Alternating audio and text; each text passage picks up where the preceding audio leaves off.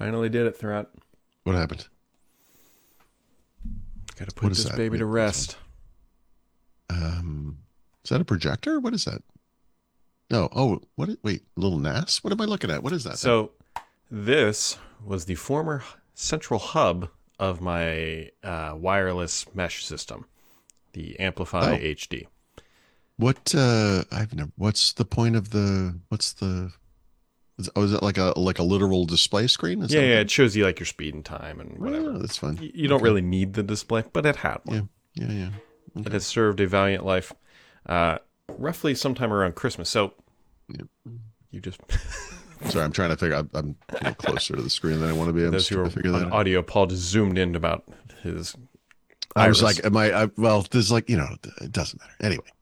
Anyways, sometime, so the way this thing works is I had this thing, and then I had three, they're not repeaters, but they're mesh points. They're not access points, but they're mesh points or whatever. And sometime between like around Christmas time, one of the mesh points just died, just stopped working. And I tried to save this thing. I opened it up and I was like, man, is there something obvious that blew in here? No, I could not get it back to life, which means like the whole kind of system like started to fail because now you're in the middle of the house and you're getting, if you're lucky, like maybe 16 down with a whole bunch of latency because the other two things are really far the other end of the house. This thing was in the basement. So it's like, all right, well, I guess it's time. So new system installed, up and running yesterday because doing the podcast yesterday would have been bad. What did you end up getting though? So I mean, you must have been, had you been thinking about this at all ahead of this? Yeah, I would say I was router replacement curious, I think is okay. I've been looking for a while because whatever, like this thing is Wi-Fi 5. So the Google Wi-Fi thing I put into the house when we moved in 2017 was Wi-Fi 5. So I knew whatever I did next would be kind of a nice upgrade, So since then, there's been Wi-Fi 6, there's been 6E, and now there's 7. 7 is way out of the budget. 7 is technically not, completely ratified or whatever. It's way out of the budget because you're looking at it to do a mesh system. It's like at least $1,000. No, that's not happening. Oh, I'm sure it's more than that. But anyway, it's expensive. Yeah. Okay. The three kind of choices it boiled down to was Eero, Nest Wi-Fi Pro, and then also, I guess 4 options. Then there's these TP-Link Deco, and then half the internet's like, just get a whole Ubiquity system, which that gets priced out real quick because, hey, I'm not enterprise-grade Wi-Fi. So then it becomes Eero, Google Nest, or the TP-Link. The TP-Link got rejected because it doesn't support Matter or Thread yet, at least in the price point that I was willing to pay. Interesting. I'm surprised. Okay. Yeah. Some of their newer stuff does, but Matter Thread was not supported in the $500 or less club. And so I was like, $500 is what I'm willing to spend. What can I get for that kind of money? Because that's a lot of money for a router in my mind. Yeah, right. So then we're down to Eero and Nest. Okay. You're either going to surprise me or going to be like, yeah, that's exactly what you should have done. Or, well, anyway, but go on. I'm sorry. So you go on those two. I already have a bunch of Nest cameras, and despite the fact that Google rarely updates them, they work really damn well. Like they work well. Okay. And so I was like, okay, maybe we'll do that because I know the Nest one doesn't have all the features. I know, yeah. But it has Matter support. It's the cheapest option, surprisingly. It's like $329 or something or whatever. Or this is a 3-node 6E Wi-Fi setup. Yeah. Okay. But then there's the Eero side, and I was like, here's what I ended up doing, Paul Threpp. Okay. First time I've ever done this in probably a decade and a half. So my ISP, Alta Fiber in Cincinnati, which is a small ISP, like in the world of ISPs, will give me 3 Eeros, the 6 Pro E's, for $12 a month. Those things are $429 if you buy the 3-pack, which effectively means I can use these things for 3 years before I would be... we would have paid for the Google thing. Correct. All right, so I said, I was... okay. Here's where it gets better, though. Yep. The guy told me, he said, because you're leasing these things and they're not yours, when we get the Eero 7s in, he's like, you can just come in and just swap them out. He's like, we're not going to get them for probably a year. But he goes, you just bring one back in and we'll just give you whatever we're shipping at that time. Okay. So I ended up with 3 of the arrows for whatever. I'll pay $12 a month. So my gig down 500 up, I think is what I have, will come to $63 a month now, up whatever. Yeah. And that's the route I went. Now the other benefit too is the one thing I was going to go the Google route, but the reason I was hesitant on the arrows is that stupid subscription that they have. Yes, right. So that's right. My ISP includes it. So I was just looking up my own thing because I made a year ago. I bought my Google Wi-Fi 5 thing was needed to be replaced, and I like the Google stuff. But then again, the one issue I had with that setup was every once in a while I had to just like unplug them and kind of reset it, for some reason. Like the internet wasn't quite right, something was wrong, and after a lot of troubleshooting, like just unplug, replug, and it worked fine. I was like, eh. And I did research, and like Arrow was definitely the best of the two, the better of the two. I think Google had just come up with the 6E version. They had like these shiny globe looking things. Yeah, they're pretty ugly. Yeah, they're kind of weird looking. And but Arrow was really expensive, and so what I did was I put a price watch on it, but on sale, and it was, I don't remember what I paid. I like you said, on right now they're on sale for $439. They're usually like $550. Yeah. They were significantly more expensive than the Google ones, but I knew they would be more reliable. And I'll tell you, this is one of the best technology purchases I've ever made. So when you were going through this, I'm like, oh my God, please tell me you didn't end up with the Google one. But I think you made the right decision from a technology standpoint for sure. And it sounds like through your ISP with this upgrade thing, from a cost perspective as well. So good. The Arrow stuff is fantastic. Yeah. Like it's really, really good. Yeah. I mean, I will tell you though that it gives you a bit of, I think an aneurysm is probably the right word. So I used the same network name, the exact same password, the number of IoT things that would just be like, nope, we're not going to connect to that. Aren't going to connect. Well, just like I had to go back in. Yeah. I almost threw every single Hue light I have into the dumpster and lit it on fire. Dude, I might have mentioned this offline, but the only issue I had when I moved here from a kind of networking perspective was the Hue lights. And part of it was I lost the little hub puck thing, whatever that's called, and was astonished to discover all these years later that A, there's not a newer version of this thing. B, there's not a version that works on Wi-Fi. It has to plug into gigabit or Ethernet port, in part because it uses its own goofy little wireless network, whatever. Okay, fine. I just, that blew my mind. And then none of my Hue lights would connect. None. I couldn't get any of them to work. And I had to literally manually take a picture of the dipshitty little serial number or whatever and type them in one at a time to get all the lights to come on. And thank God, if I was still at the house when we had all those outdoor lights, I would have murdered somebody. Yeah. But I had less than 10, whatever, inside here. So it was okay. But I love Hue lights so much. And my God, if you ever have to just like make it, it's awful, like getting it reconfigured like that. And the other problem I had, this is goofy. I have a Pixel phone. The app, it's the exact same. You actually sign in through the web, so it's the same everywhere. But on this one phone, I couldn't get Hue light. It would keep saying you already have an account, you don't need to set up. I'm like, I'm signing in. I could never get it to work, so I had to use like my iPad to get it all to do everything I just described, which I have only really barely described. But it was literally one of the days since Christmas, so only a couple of days, but where I just tried it again and it signed in finally. I've been struggling with this thing for this entire month. Like I want to kill Hue lights. Anyway, yeah. So I get it, I guess is what I'm trying to say. Yeah, we'll see whatever else. I think you're going to love this Arrow thing. As you it's use fast. it, I mean, it's just so good. Yeah, and yes, my God, I got the fastest ever in this room. Which this is my router. You can see right there. That's the main one, or the one that's connected to the connection. I had over a gigabit download on this thing. It was like I think it was 1.1 or 1.3 right off this box, and I was like, I don't think I've ever seen a download speed that fast in my entire life anywhere in the world. Mm-hmm. Awesome.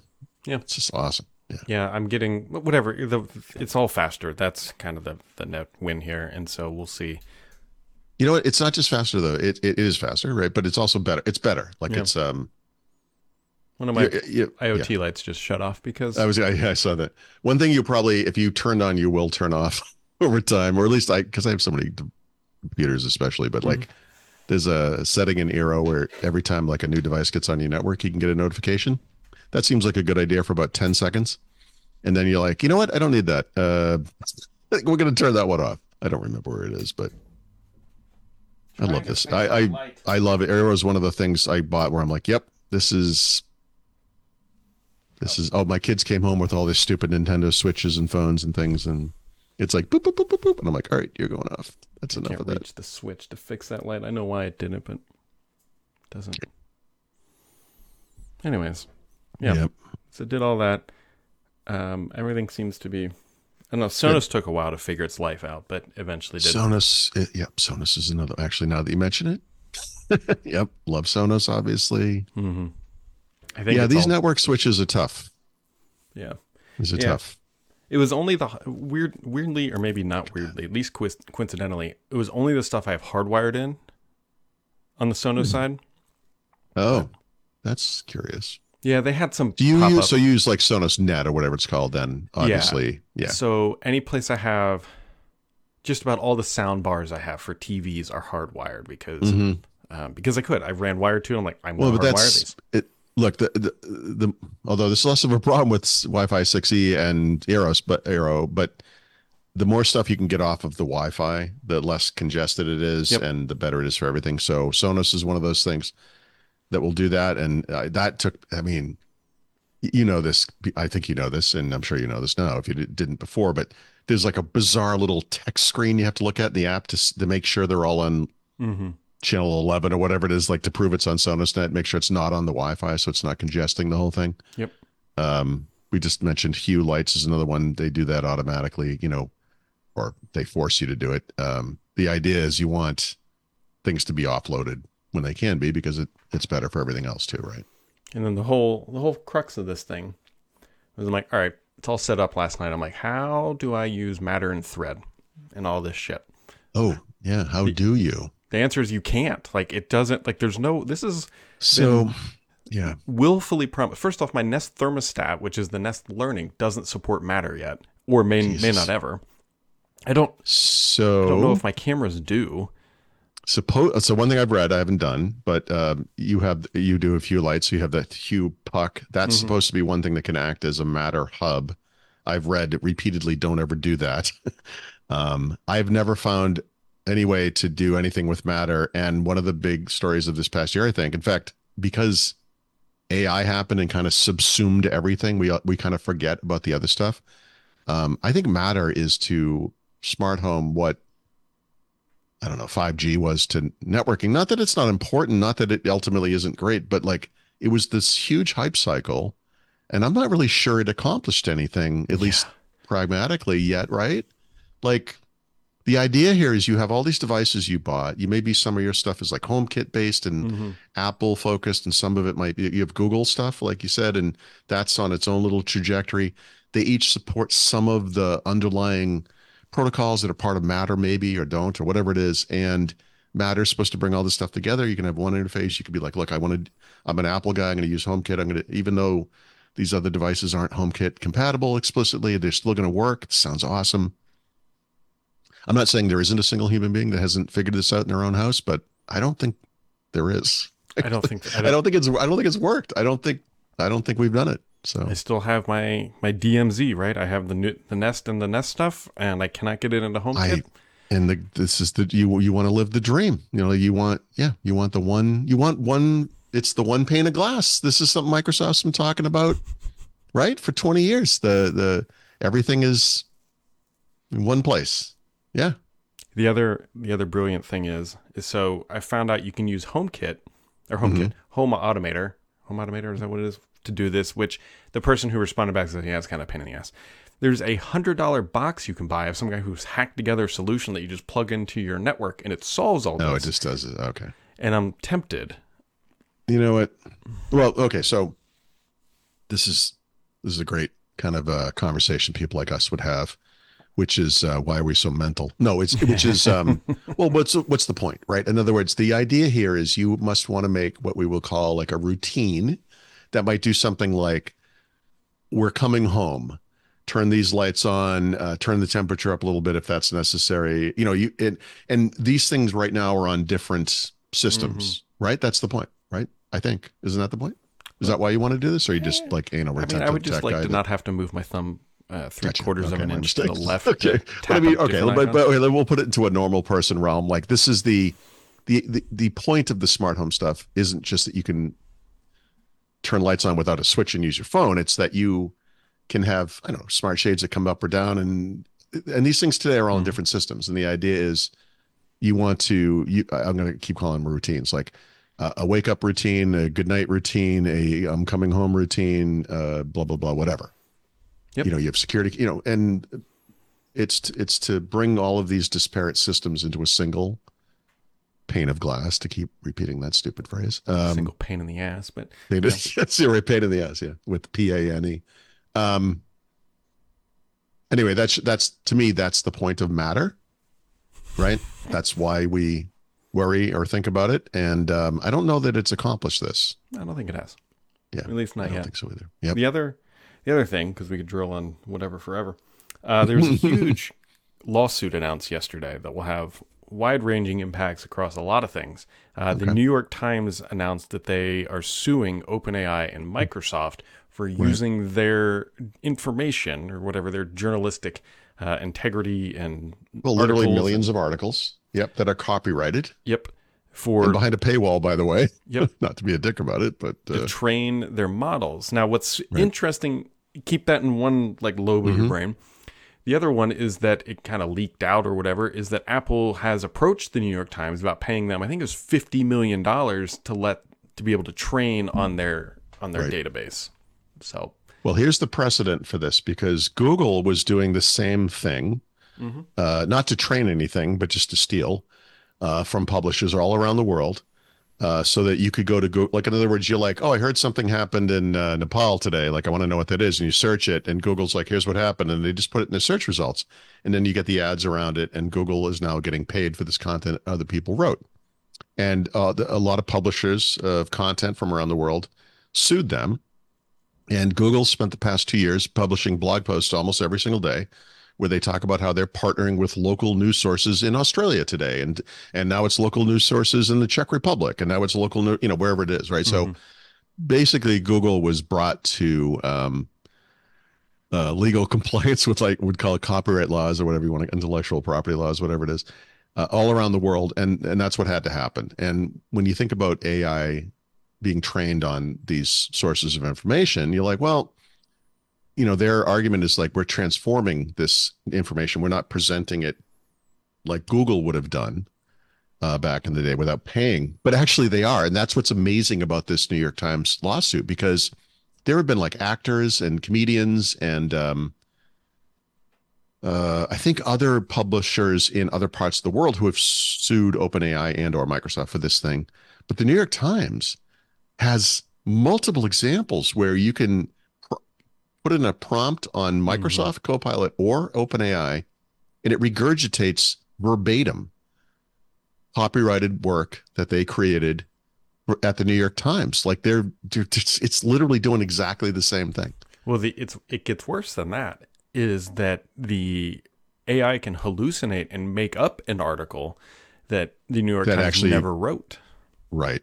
Using the tone and blah, blah, blah. And seeming to be authoritative, which is always the problem with AI, that people will be like, oh, this must know, it's the genius in the sky, knows everything. I think the logical outcome here is going to be what Apple's trying to do and what Google eventually was forced to do with publishers of news, which is that they're going to reach these partnerships. And I think it has to happen. Like, I think this is, you can't, I, this is like they're getting rich. They made a great case, like whatever the valuation of OpenAI, some billions of dollars.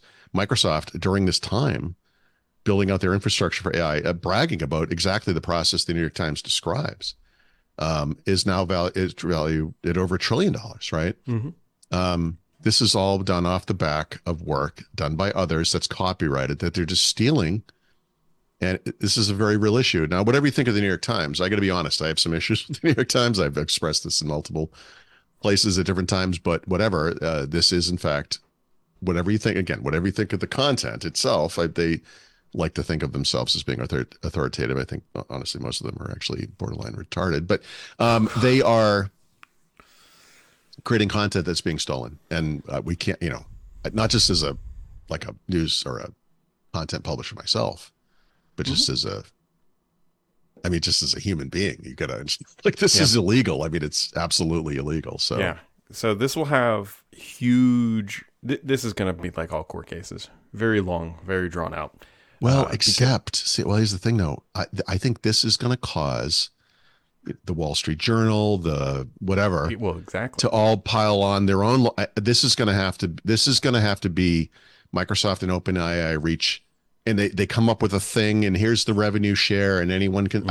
I think this is imminent. I would be shocked if we didn't see that. That's because Microsoft / OpenAI is in a tough position, because they could be like, all right, New York Times, we'll just pay you. We'll pay you out $200 million for those rights.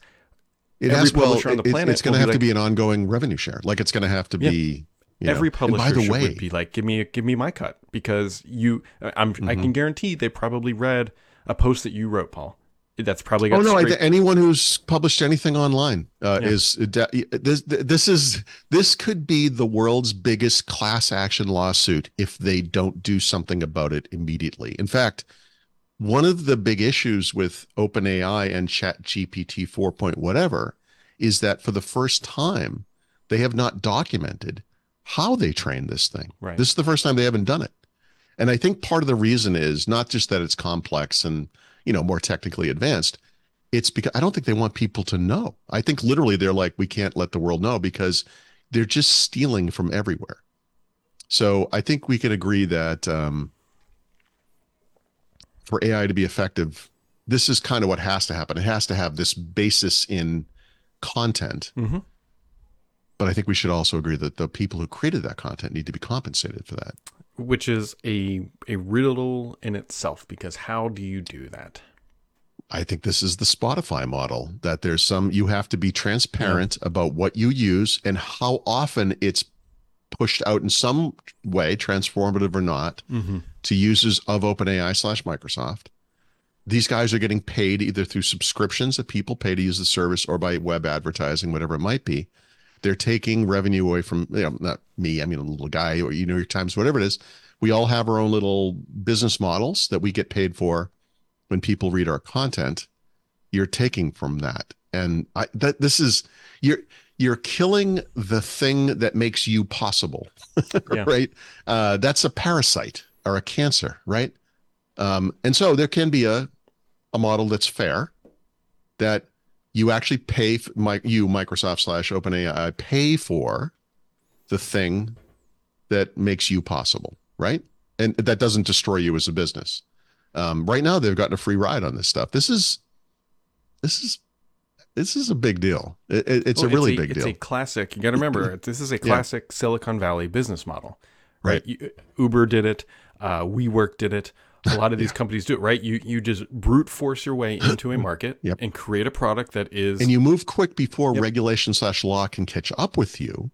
Although what makes this so unique, because one of the issues with big tech and antitrust is, the law can't keep up fast enough. Actually, this is a straightforward copyright law. It is, Microsoft and OpenAI acknowledge they're doing this and say, well, it's not illegal because we're transforming it. It's transformative. That's like the little asterisk.